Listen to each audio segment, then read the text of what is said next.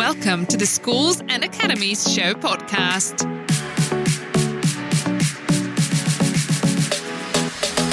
This episode was recorded at the Schools and Academies Show in Birmingham on 13th and 14th November 2019. Don't forget to register for your free place at our upcoming show on www.schoolsandacademiesshow.co.uk. Good afternoon and welcome. So for those of you that don't know me, well, you've led a very blessed existence up until this point in time. My name's Simon Oxenham. I'm the Director of Resources for Southend High School for Boys. I'm also do quite a bit of work for ISBL, amongst other things. So this afternoon we're looking at managing change in schools. If you're here for something else, you're in the wrong place. What do we want to try and get out of this session? Well, I want us just to recognise the pace of change because it is accelerating. So we're going to look at that. I want us to reflect on our response to leading change in order to deliver the vision that we have for our institutions. We also want to become a bit more familiar with some of the approaches to leading change. We also want to explore the ways of leading and communicating change, and we're going to look at a real-life case study. So here we have some interesting pictures. This was the first commercial computer. That was the US Naval Defence. This was the first computer operated by a single person. This was the first mini computer, Sinclair ZX80. Do we remember those? Yeah, anybody still got one? And then we got to the laptop, the first laptops. What period of time do you think that is? Have a guess. 50 years. Should we play the game again? Do you remember these? And then we had the first Apple laptop. You remember those? This was the first phone with a camera. And then 10 years later, we got to that. So to go from there to there, just 18 years. You see how the pace of change is getting shorter? Did you know that young people, the kids in our schools, refer to things like Facebook, Twitter and LinkedIn as old people's social media? Unbelievable, isn't it? I've only just got on there. The question is, 7 years from now, so when your current cohort in your schools that have just started, when they leave, what is the world going to look like? Probably very different from where it is now. So jumping into what's going on at the sixth school, Matt, you had a new CEO join. They had a retiring part-time chief financial officer. They had contracts at each location for the same services, things like they all had HR services provided by the local authority. They all had their own broadband contracts and so on and so forth. Absolute carnage. There was no centralisation of HR, ICT or facilities. They all had their own website contracts. Some of the websites were going to go unsupported because the suppliers were pulling the plug. They had no asset management plans. They'd done a joint tendering process because they thought, now we're part of a MAT, we'll do something together. So they went out to tender. 3 of the schools pulled out. 3 of the schools went in and that contract was unravelling. They had 2 locations with lifts, new lifts in buildings that weren't working. They had roofs leaking. They had a swimming pool at one location that wasn't being used because it wasn't working. They had latent defects on the buildings. They had 6 finance teams with varying degrees of capability and understanding. They had an audit report with the biggest list of findings I had ever seen. They had no internal audit function. They had an audit committee, and everyone on the audit committee went out once a year to visit a school as the responsible officer. So I pointed out, well, if you're the responsible officer, you can't be a member of the audit committee. Therefore, you haven't got an audit committee.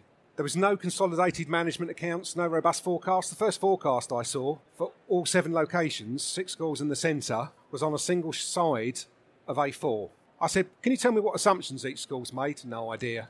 And I had a scheme of delegation where everything was pushed out because what you had was a mates mat with the lowest top slice in the country. So they pushed everything out. So effectively, you've got 6 schools running autonomously. And they had a very interesting composition of the board. Every chair of every school was on the trust board, which of course is allowed, but is heavily frowned upon because you've got turkeys voting for Christmas. So where are we now? We've restructured all the school office staff. We have a central finance team in place. We have a hosted finance solution and a web-based MAT budgeting system. We have consolidated accounts, budgets and forecasts, which is important because that builds confidence. We have a new scheme of delegation, executive team meetings. We formed an executive team. It's not a decision-making body, but essentially what we've done is bring in the head teachers to meet schools, in to meet the managers at the centre every 2 weeks. This is about keeping your friends close but your enemies closer. Because, of course, all these schools that thought they were going to be left to run autonomously are now being told, no, we're now going to work as a trust. Because that is what the DfE expects. We've changed the committee structures. We've seen trustees change.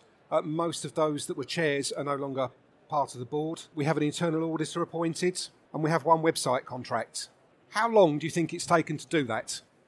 3 years? Okay, let's keep going. We now have a central HR team. We are recruiting at the moment a trust-wide ICT manager. We have a property consultancy firm Instructed that manage all the building projects. We've done condition surveys, asset management plans are in place. We have no leaking roofs, the swimming pool's fixed, the latent defects are being addressed, and we've done all these various building projects. And we've done all that in 1 year. So some other little bits. I happen to also be a Prince 2 trained practitioner. I'm also a lean practitioner. How did we get that to happen so quickly? Well, we created an issue list that demonstrated the need. So I was saying, have you got this? Have you got a compliance checklist at each location for the buildings? Have you got a data protection officer? Oh, yes, every SBM in each of the schools is the DPO. I said, can't be, because you can't have the business manager as the data protection officer. So that gave us the need. I then set up the Aries program with project streams, and I used words and pictures. Now, Aries, in case you're wondering, was a Greek god, and he was a god of determination. The bit that I didn't tell them was he was also the god of war. The consolidated accounts and forecasts, we got those flowing straight away from FMS using an Excel model. That really boosted the Trust Board's confidence in what we were about and what we were doing. We developed a business case for the finance project and recruited a central lead for that. We've got outside help for doing the restructure, because there's only so much bandwidth when you're going through that amount of change that quickly that we have internally. We issued a request for information for the finance system and the web-based budgeting tool. We revised the scheme of delegation to bring everything back in. So we've now actually got head teachers being line managed by the chief executive. It's not rocket science, really, is it? And we amended the committee structure, because we also found things like the local academy committees, as they're now called, because they're not local governing bodies. The local governing body is the Trust Board. They are the governing body. So the local academy committees had all changed their budgets after the board had approved the budget. Yeah, these were the kind of things we're dealing with. Real carnage. So having been through all that change, we then did an exercise with the executive team. Just for a moment, reflect and consider your response to the changes that you've been required to deliver in order to achieve your vision during the last academic year. What worked well? What lessons have you learned? Where can you improve? But don't just think about what you did. Think about how you felt going through all those changes. Just think for a moment. So when we asked our executive team how they felt, this is what they came back with. Now, if you're like me, used to doing lots of change in lots of organisations, much bigger than Academy Trusts, you become a bit of an adrenaline junkie. So I felt excitement, because if I'm not going at Mark 3 with my arse on fire, life ain't worth living. Others felt real fear from all the change. Anxiety, stress, panic, anger, frustration, and a sense of drowning. And we then said, well, okay, so what did you actually do? What actions did you take? Some reached for the bottle, some found the chocolate, others went for biscuits, others went for doing some exercise. Some of them said, we became actors, like the swan, gliding along, frantically paddling underneath, going out and telling our staff, yeah, everything will be okay, while we were actually really panicked underneath. One of them joined the school's colouring club that the staff organise. Some invoked an email policy which said basically we'll respond to emails at the beginning and the end of the day, we'll turn it off during the rest of the day, and we won't do anything after 6 o'clock. One said, well, I had to go and see my GP to get some medication, but probably not the best thing. But the lesson to take from that is when you're going through significant change, lift the lid on emotions periodically. Because actually the key to the successful delivery of your projects that you're trying to do will be allowing those feelings to come out and talking about them. Change versus transition. Change is a shift in an external situation, i.e. it could be a restructure where you're going to be moving to a different location. Transition is the psychological reorientation in response to change. The stuff that's going on inside, the experience, i.e. what's going to happen to me with this reorganisation or this relocation. And William Bridges says that actually the key understanding is that it's the transition, not the change, that people fight against. It's their feelings. So if you want to see what transition looks like, this is an exercise we did with our executive team. So you give half your team a bag of Scrabble letters, And you ask them to form as many words as they can in 3 minutes. And then give the other half of the team a specific person with the Scrabble pieces to watch and observe. Get it going and then stop after 60 seconds. At the 60-second point, give some of the people with Scrabble pieces blindfolds, tell others they can't use their hands, and turn a couple of them round so they've got their back to the table. And then observe for another 120 seconds what happens. And what you'll end up with is something like this. So we've got time going along the bottom, performance up the side. So when you've first given them the pieces, they suddenly get going. They're on a roll.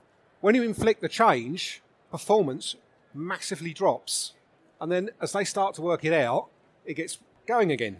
So the observations from this first part, people were being competitive, they were focused, they had a sense of calm, they looked very constructive, but there wasn't much teamwork going on. Having done the change, some looked very unsure, some were frustrated because they had their back to the table and didn't know what to do. There was fragmentation. Some people felt isolated because they couldn't use their hands and didn't know what to do.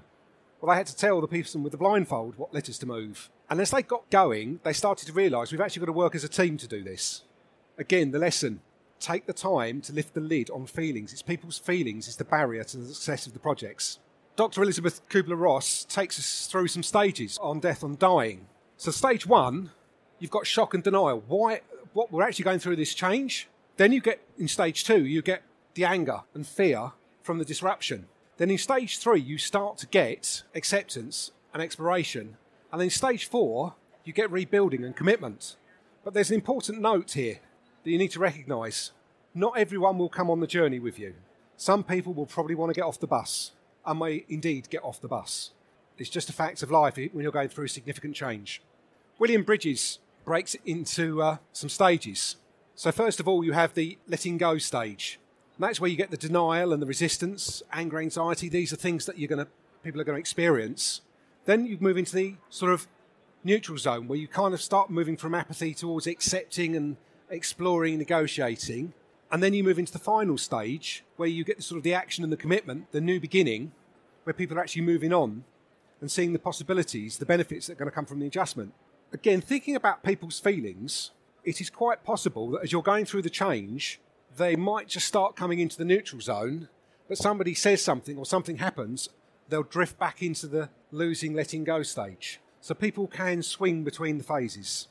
Transition stages, denial. It's important to give the information that confirm that the change is going to happen and explain what will happen and what to expect. Resistance. When you're in the resistance stage, you need to listen, to empathise, acknowledge feelings, not necessarily change what you're planning to do, but respond to concerns, but remind them of the reality that this change really is going to happen. In the exploration stage, prioritise. Keep the focus. Why are we doing what we're doing? Let's get it done. You need to be setting short-term goals with frequent follow-ups, and you need to allow space for people to share ideas.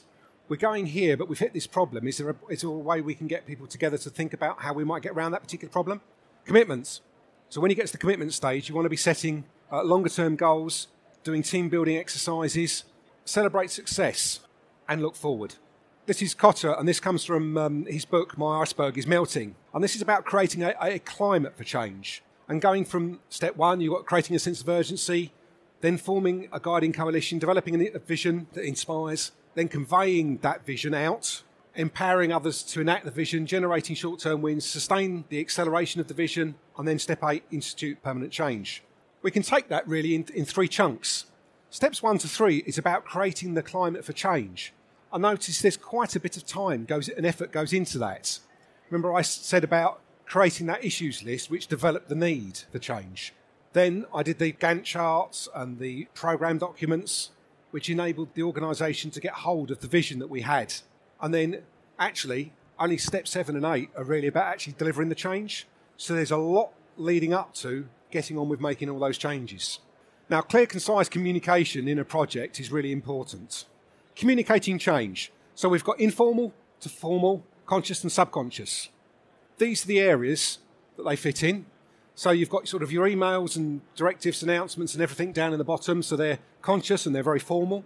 But conversely, if we come across to the top right, you've got walking the walk, how you actually act. Yeah, the non-verbal communication. It's about your style. Are you authentic? Are you professional at all times? How much in the bottom left do you think people actually pay attention to? How much do they take in of that? Very little.